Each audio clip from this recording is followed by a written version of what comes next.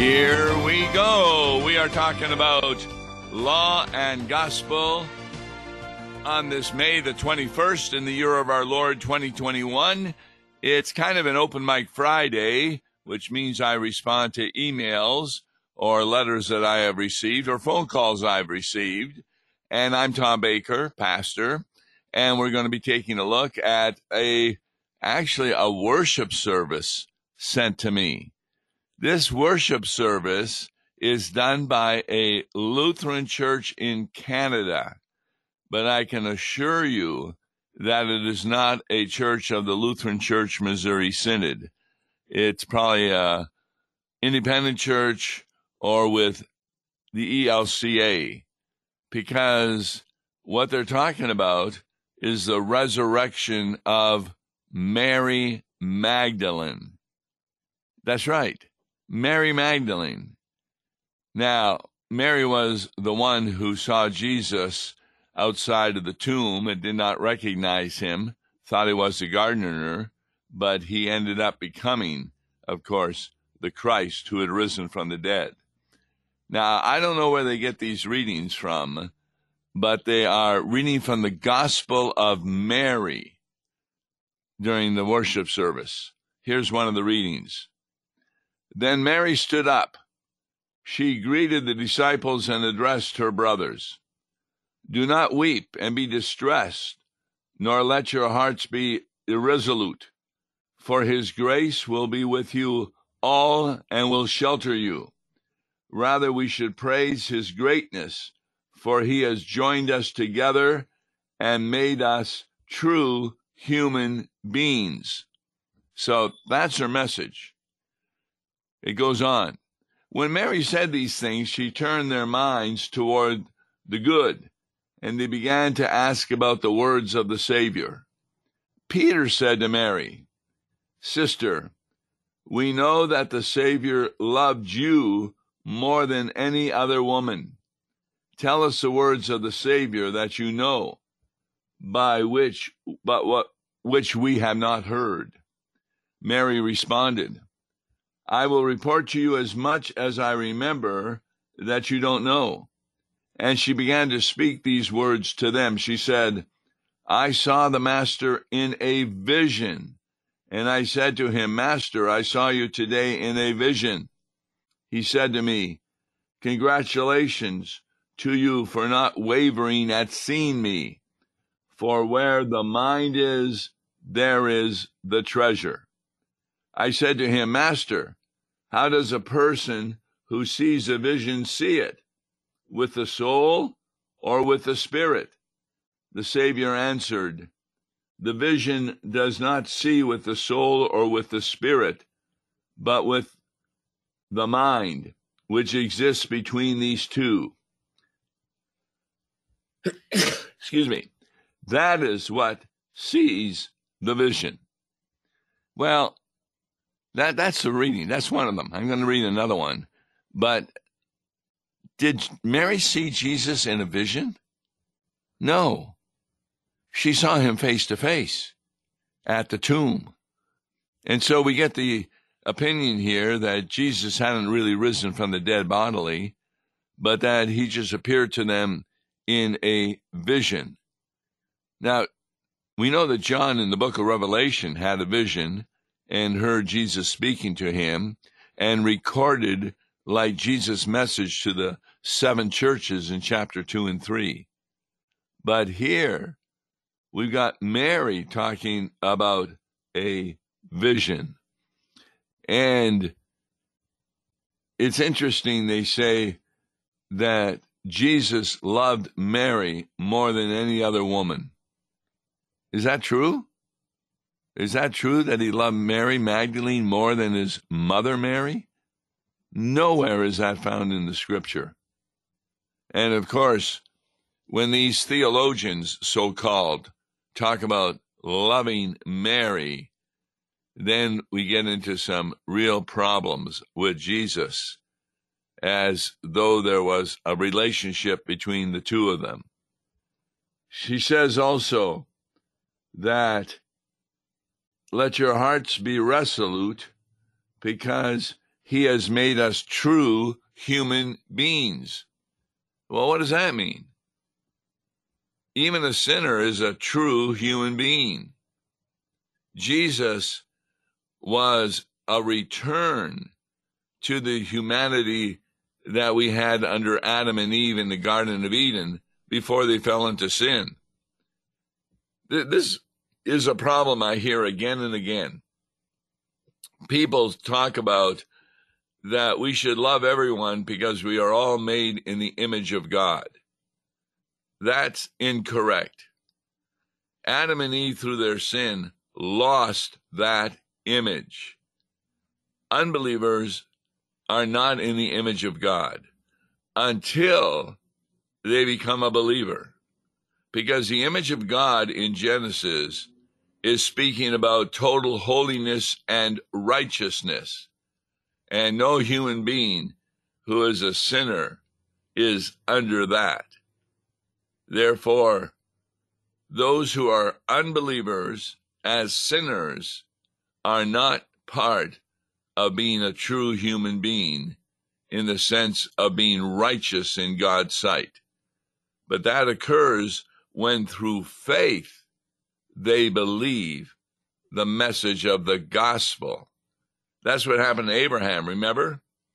God came to him and said, well, you and aged Sarah are going to have a baby. Abraham was 100, Sarah was 90 when Isaac was born. God kept his promise. And Abraham believed that promise. And the Bible says it was counted to him as righteousness. This is what the whole Reformation was about. We are not saved because of our good works. We are saved because God has declared us righteous through faith in Jesus Christ. So I was even unaware that there is a Gospel of Mary. I don't think there is. But if there is, it's apocrypha, which means it's not true in the Bible. And therefore, we got to be very careful when we're in a worship service that the worship service is being done properly. I'll read a second section out of the Gospel of Mary, chapter 10. Andrew says, brothers and sisters, what is your opinion of what Mary has just said? For one, don't believe that the Savior said these things because these opinions seem to be different from his thought. That's what Andrew thinks. After reflecting on these matters, Peter says, has the Savior spoken secretly to a woman and not openly so that we would all hear? Surely he did not wish to indicate that she is more worthy than we are. Then Mary wept and said to Peter, Peter, my brother, what are you imagining about this? Do you think that I have made all this up secretly by myself, or that I am telling less about the Savior? Levi said to Peter, Peter, you have a constant inclination to anger, and you are always ready to give way to it. And even now you are doing exactly that by questioning the woman as if you're her adversary. If the Savior considered her to be worthy, who are you to disregard her? For he knew her completely and loved her devotedly. Instead, we should be ashamed, and once we clothe ourselves with perfect humanity, we should do what we are commanded. We should announce the good news as the Savior ordered, and not be laying down any rules or making laws. After he said these things, Levi left and began to announce the good news. Now, why are they reading this? First of all, this is a church whose pastor is a woman. And so the so-called Gospel of Mary is being read in a sense to make women really important. In fact, Mary is considered to be almost more worthy than the disciples because Jesus appeared to her in a vision, which of course he did not. There's no doubt that when Jesus appeared to her, that didn't make her a better person than the disciples. She was a sinner like everybody else. But in this reading, you get the opinion that she is really good. And she says, do you think I made up all this secretly by myself, or that I'm telling lies about the Savior? Well, whoever wrote the Gospel of Mary, they're the ones who are telling lies. You see, there are a number of books written after the New Testament that some people think should be part of the Bible.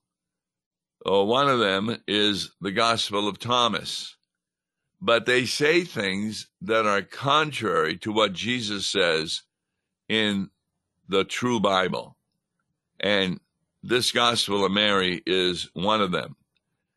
The hymns they sing are all about Mary Magdalene, not about Jesus. And so we get to a point where you got to be really careful when you're taking a look at a congregation. Do they finally really realize who Jesus is? And is that what they are really talking about? So in the bulletin, and I've got the whole thing here, they're having a Bible study, and this is a Zoom Bible study, and it's talking about rediscovering Jesus as friend, teacher, Savior, Lord, way, and presence. The idea that Mary says that under the gospel there are no rules or anything kind of shows the direction this church is going. Obviously, by having a woman pastor, they're already in disagreement with God's word, because the Bible is clear that women are not to be pastors any more than men are to have babies. And so, freeing Jesus up, you're going to hear things that are just not in the Bible, because Jesus still was definitely against various sins. In fact, not just his actions. Read the Sermon on the Mount, where he says, you've heard it said, thou shalt not kill. But I tell you that even if you have a bad thought about someone, or say a bad word to them, that is committing the sin against the fifth commandment, thou shalt not murder. So by thought, word, and deed, Christians continue to sin. And that's why the message of Christianity is really about what? About believing in Jesus Christ, about following his word, about the gospel. Also in the bulletin, you can always tell the direction of a church when they're announcing items. And they have an item, concerned citizens make a difference. And it's all about affordable housing and food security. Now, I don't have an objection that Christians should be involved in helping people find housing and making sure they are fed. But when the bulletin is filled with those kinds of things, social ministry, then they're not really understanding the message of the gospel. So this kind of fits with yesterday's broadcast, Wes Reimnitz and I talking about the 3 levels in interpreting the scripture. But here's an email that touches on this. I listened to your presentation concerning sermons. I found your ideas very interesting and would like to have a copy of that show. Many "What God Has Done for Me" sermons, which correctly place all of the actions on God, simply do not challenge my intellect or curiosity. I find them boring, even though I believe them to be theologically correct. Now, I'm going to stop here. That is a great insight. In fact, Martin Luther talked about that in a quote of Martin Luther that Professor Andrew Bartelt had written some time ago in an essay he was writing. And Luther made this point. We're talking about Martin Luther. That there's no doubt that God can work through a pastor who does not know the original Greek and Hebrew. But after a time, without the insights from knowing the original languages, the sermons become kind of very similar and boring. They talk about, you're a sinner, he died on the cross for your sins, and therefore you are saved. And this is exactly what this email writer is saying, even though they are theologically correct. At the same time, going back to the email, many "What I Can Do" sermons excite and motivate me, but I know that the actions are all on God's part and not dependent on me.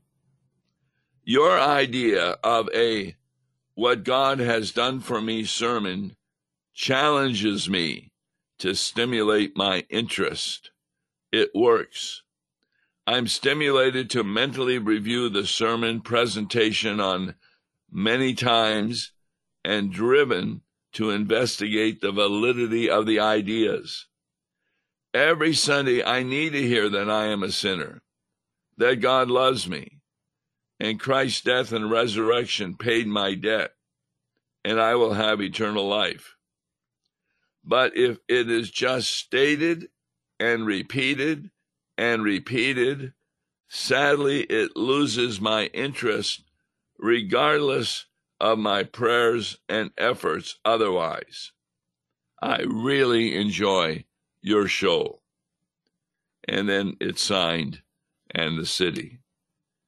Well, what is this person talking about?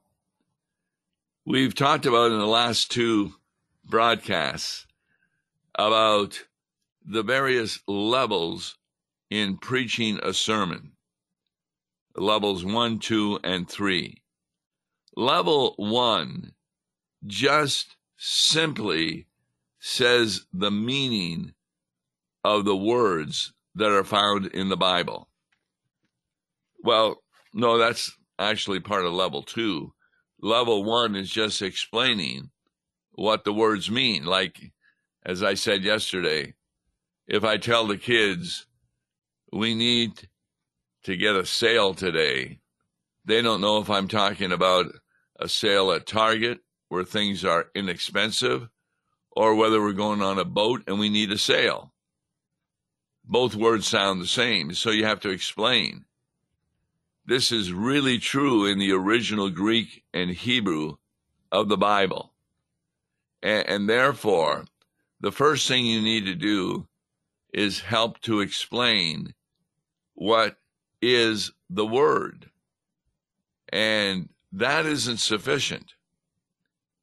A lot of kids in Sunday school, and fortunately we have great Sunday school curriculum by Concordia Publishing House that talks about law and gospel, but many other Sunday schools just tell the story to the kids so that you may be talking in John chapter 9, and the kids learn that there was a man born blind since birth, and Jesus heals him, and he loves Jesus. Well, that's not sufficient. What you need to do is go, what is the purpose why God has that in the Bible? And that's why just saying Jesus died on the cross, you're a sinner, you're saved, isn't really a sufficient sermon. A lot of people have different ideas of what it means that he died on the cross. Did he die as an example for us that we should suffer for other people? Or did he die in order to give us more laws that we are to follow so that we can be saved? Or did he die because he was our substitute on the cross? Those are three different meanings. Now, the purpose of that broadcast I was talking about was that you need to excite the individual to change their emotions, to work on their emotions. This happens in music all the time, where you're hearing a song and maybe on the last verse there's a high pitch, a high note, or a change in the key, because when you change the key of a song, it can either appear to be more dark or it can be really bright, like opening the sun before you. And that's what needs to be done in a sermon. The darkness of the sermon is the preaching of the law. And you can, like in the Sermon on the Mount, make it clear there's nobody sitting in the pews that isn't a sinner, that deserves eternal hell. That's dark. And then what you do, you explain how we all sin in the way that that particular text is talking about. So there's many ways in which we sin. We can even outwardly do a good work, but we have a wrong motivation. We may do a good work in order that God will be pleased with us and we will go to heaven. That's a wrong motivation. We do a good work because we love Jesus for what he has done for us. So, that's the darkness. Where does the bright light of the sermon come? It comes about when they hear the gospel. When you hear the law, you're kind of hopeless. You have no hope for the future. But when you hear the gospel, that gives you the hope and the comfort. But what is the gospel? The gospel is not just that Jesus died on the cross. It's not even just that he rose from the dead, but that he died on the cross for you, that he rose from the dead for your justification. In other words, you talk about the cross in a way that makes a person joyous to realize that even though they're a terrible sinner, deserving nothing but temporal and eternal punishment, the gospel frees them from the curse of the law. And therefore, when they're freed from the curse of the law, they are given a wonderful gift of the forgiveness of sins and the robe of righteousness. And why do you explain those? You explain them because they're two different gifts. The gift of the forgiveness of sins, that takes care of actual sins of thought, word, and deed that you have done. But the robe of righteousness, that takes care of those good works that you have not done, that you should have done. And therefore, it's very important to make that distinction, because a lot of people realize, yes, I'm a sinner in not doing what God wants me to do, but I'm also a sinner in doing what he doesn't want me to do. And therefore, you need both the forgiveness of sins to take care of actual sins, and you need the robe of righteousness where God dresses you in the robe. When we wear vestments, I still like wearing the surplice and the cassock. And what does that mean? The cassock stands for my sin. The surplice covers me. It's the righteousness of Christ. And therefore, it's really important that we end on a high note, just like good music ends an octave higher or maybe a semitone higher. It makes a difference in listening and touches your emotions.